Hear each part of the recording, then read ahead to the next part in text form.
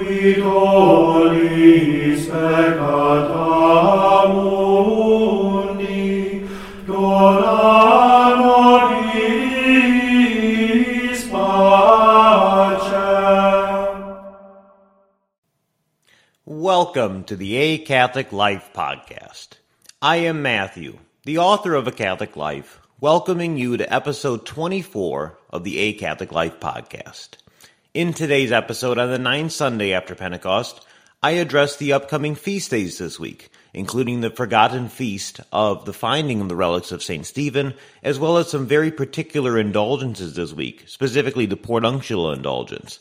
So this week we'll have smaller amount of content than some of the previous episodes, but there's still some great feast days this week that I think people should mention. I'd also like to remind everybody that starting this Tuesday, which happens to be August 1st this year, is the beginning of the Assumption Fast. This is a period of fasting practiced in Eastern Orthodoxy as well as in many Eastern Rite Catholic practices as well.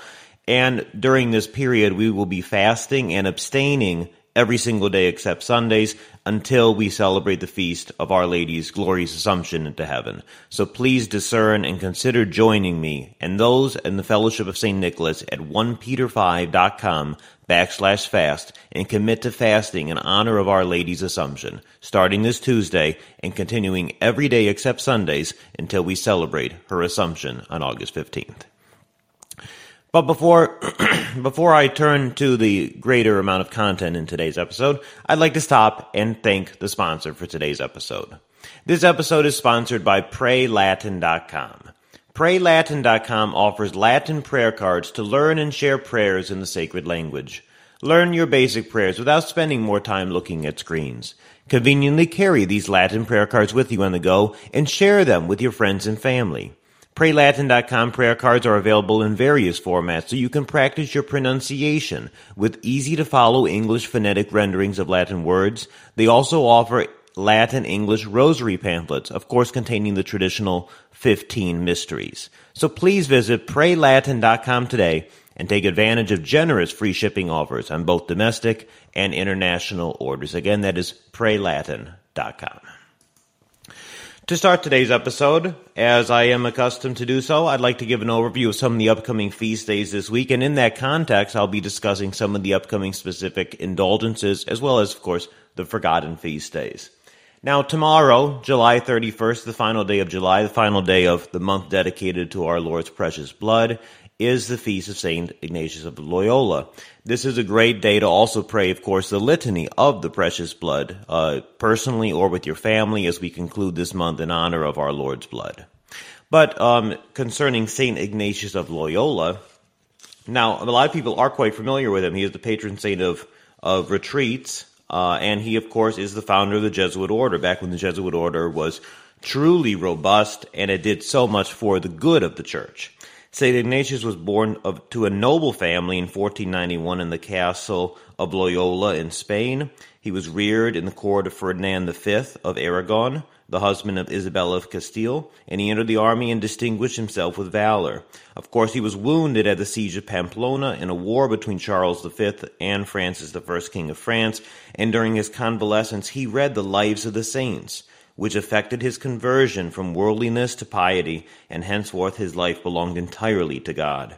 After a general confession in the monastery of Montserrat, the mountain monastery, he spent 10 months in solitude in a cave in Manresa where he composed his spiritual exercises, and he then made a pilgrimage to Rome in the Holy Land. It is also piously believed that the Blessed Virgin Mary appeared to him and helped give him the spiritual exercises. On his return to Spain, he began his studies, and in 1528 he went to Paris to continue them. Here his virtue and his wisdom gained him a few companions, and these became the nucleus of what would become the Society of Jesus, often called by us today as simply the Jesuits. At Montmartre, they vowed to go to Palestine or offer themselves to the Pope, to be employed in the service of God in some other manner. Receiving ordination at Venice, together with his companions, St. Ignatius went to Rome, where he was graciously received by Pope Paul III. In 1540, Pope Paul III approved the society, and it soon made rapid progress, spreading to India in the east and to Brazil in the west. St. Ignatius continued to reside in Rome, employed in consolidating and governing his society, and there became a friend of St. Philip Neri. He was the general of society more than 15 years before he finally died in 1556. He has a truly remarkable life dedicated to spreading the fullness of the faith, to destroying heresy, to rooting out error. St. Ignatius did finally die, as I said, in 1556. He died on July 31st, so this is the anniversary of his death. In less than 50 years, he, along with his companion, St. Francis Xavier, would be canonized. Today, the Society of Jesus has over 500 universities and colleges, 30,000 members, and teaches over 200,000 students each year. Unfortunately, though, as we know, especially after the Jesuit order was suppressed for a period of time and then restored, really, as we're looking into the 1900s, it became notoriously extremely liberal. I think that if St. Ignatius was here now, and he's certainly looking down from heaven, he would be ashamed of what his order is. So let us pray, specifically on his feast day, for the conversion of all Jesuits. There's still, thankfully, some good ones left, but the conversion of the ones who are left, that they will be fearless defenders of the faith. They emphasize so much learning the faith and study and education, but many of them have lost the sense of the supernatural. So let us pray for the Jesuit order. Now, August 1st, in addition to starting the Feast of Our Lady's Assumption fast, is the in the Roman Church, traditionally, the Feast of St. Peter's Chains, as well as the Holy Maccabees. That's something a lot of people don't know about as well. The Holy Maccabees were the 7 brothers who were the first martyrs to suffer for their faith before the advent of Christ. So they are the only saints of the Old Testament who are included in the liturgy of the Universal Church, and they're also the only ones who are commemorated in the general calendar of the Western Church. So these men were ones who died. So, for instance, this is what the Holy Martyrology states.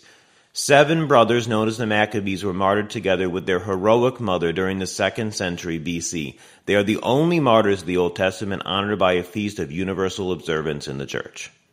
So we can learn much from these saints who came before the advent of Christ. In particular, we find their account in the Old Testament books that the Protestants chose to remove from the canon of sacred scripture. And in those passages of the Maccabees, we find clear evidence for the need to pray for the dead.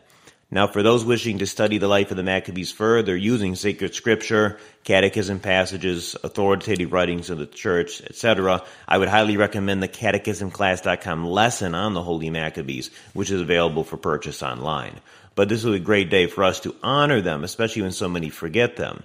But in addition, August 1st is in the traditional feast of the Universal Church, the Feast of St. Peter's Chains. Yet sadly, this feast was omitted completely in the 1962 Missal and beyond.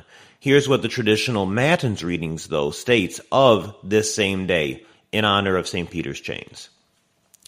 After King Herod Agrippa had put to death St. James the Greater 10 years after Christ's crucifixion, he decided to placate the Jews still more by arresting Peter, Prince of the Apostles. The Acts tell us that while Peter was in prison, prayer was being made to God for him by the church without ceasing. And finally, one night, an angel awakened the prisoner. The chains fell from his hands, and he followed the angel safely past the sentries, and the iron gate of the jail opened of its own accord. This miracle confirmed the divine promise. If 2 of you shall agree on earth about anything at all for which they ask, it shall be done for thee by my Father who is in heaven. It is these chains now preserved in Rome that are venerated today. And I have been privileged to see those same chains. So if you go to the link in the show notes, and then you click on the specific link on that page to the Feast of St. Peter's Chains, there's a picture there that I took when I was very privileged to visit Rome in 2016. And in the church of San Pietro in Vincola, there is the relics there of St. Peter's Chains. There's also a church where there's a beautiful sculpture of Moses that Michelangelo made. So if anybody is going to Rome, it's not that far from the Colosseum either. A lot of people might skip it over in itineraries if you're not going there for a long period of time. You're thinking of the Vatican, maybe some other basilicas, but this is one to truly spend some time at and think about the deliverance that St. Peter miraculously had. So that is August 1st. Now, turning to August 2nd, that is the feast of St. Alphonsus Liguori. St. Alphonsus Liguori, truly a remarkable theologian. He's the patron saint, actually, of theologians. He was born in Naples, Italy in 1696. He went on to found the Congregation of the Most Holy Redeemer with the object of laboring for the salvation of the most abandoned souls in 1732. He really labored incessantly at the work of the missions until about 1756 when he was appointed a bishop. Specifically the Diocese of St. Agatha, which he governed until 1775. When broken by age and infirmity, he resigned his office to retire to a nearby convent where he died.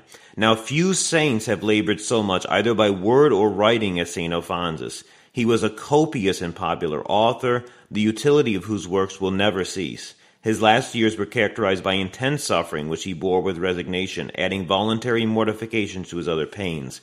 His happy death occurred on August 1st, 1787. Now, this particular feast day of St. Alphonsus Marie Liguori on August 2nd is also the day to gain the portunctual indulgence. Now, the portunctual indulgence is the oldest plenary indulgence ever in the world. It was the first one ever granted in the Church. Now, there were indeed indulgences at all times, but they were only partial, and only a partial remission of temporal punishment due to sin. But, as already mentioned, he who gains the portunctual indulgence is freed from all temporal punishments, because it is a plenary indulgence, and he becomes as pure as after holy baptism. This is also the reason why Pope Honorius was astonished at the time, really, because St. Francis was the one who petitioned him to confirm this indulgence, a perpetual one of which had never been done before. Of course, we are familiar with plenary indulgences as a result. I will have more information in the show notes specifically to the portunctual indulgence. Please put it on your calendar. But basically, the specific works to gain the indulgence are to, of course, receive confession within 8 days before or after, 2, receive the Holy Eucharist at Holy Mass on August 2nd, and 3, to enter a parish church and with a contrite heart pray the Our Father, the Apostles' Creed, as well as prayers for the intention of the Pope.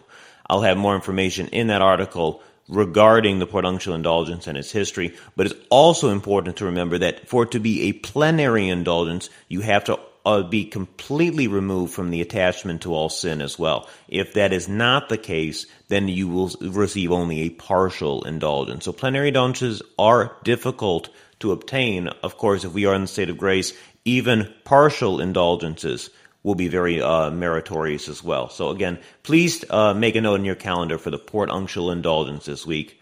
As well, I'd like to mention August 3rd, something you won't find in many calendars because it's not in the 1962 Missal either, is the feast of the finding of St. Stephen's relics.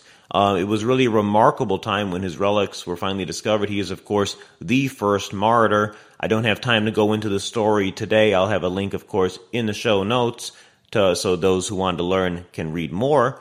But keep in mind, August 3rd, you might think it's a feria in the 1962 Missal, but beforehand it was the feast of the finding of St. Stephen's relics. And afterwards, August 4th is traditional feast day of St. Dominic.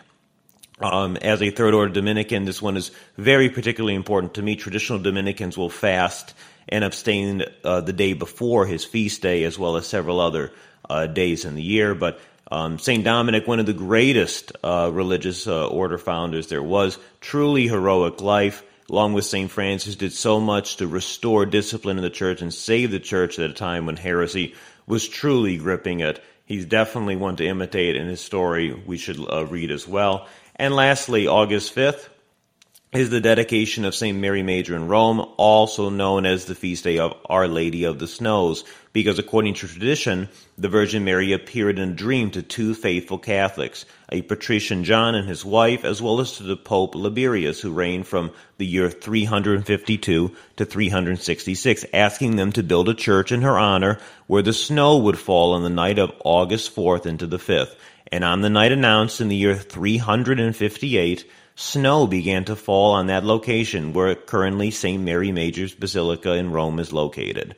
This is, of course, a miracle considering it fell on that small location in the heat of August, a notoriously warm period in Rome.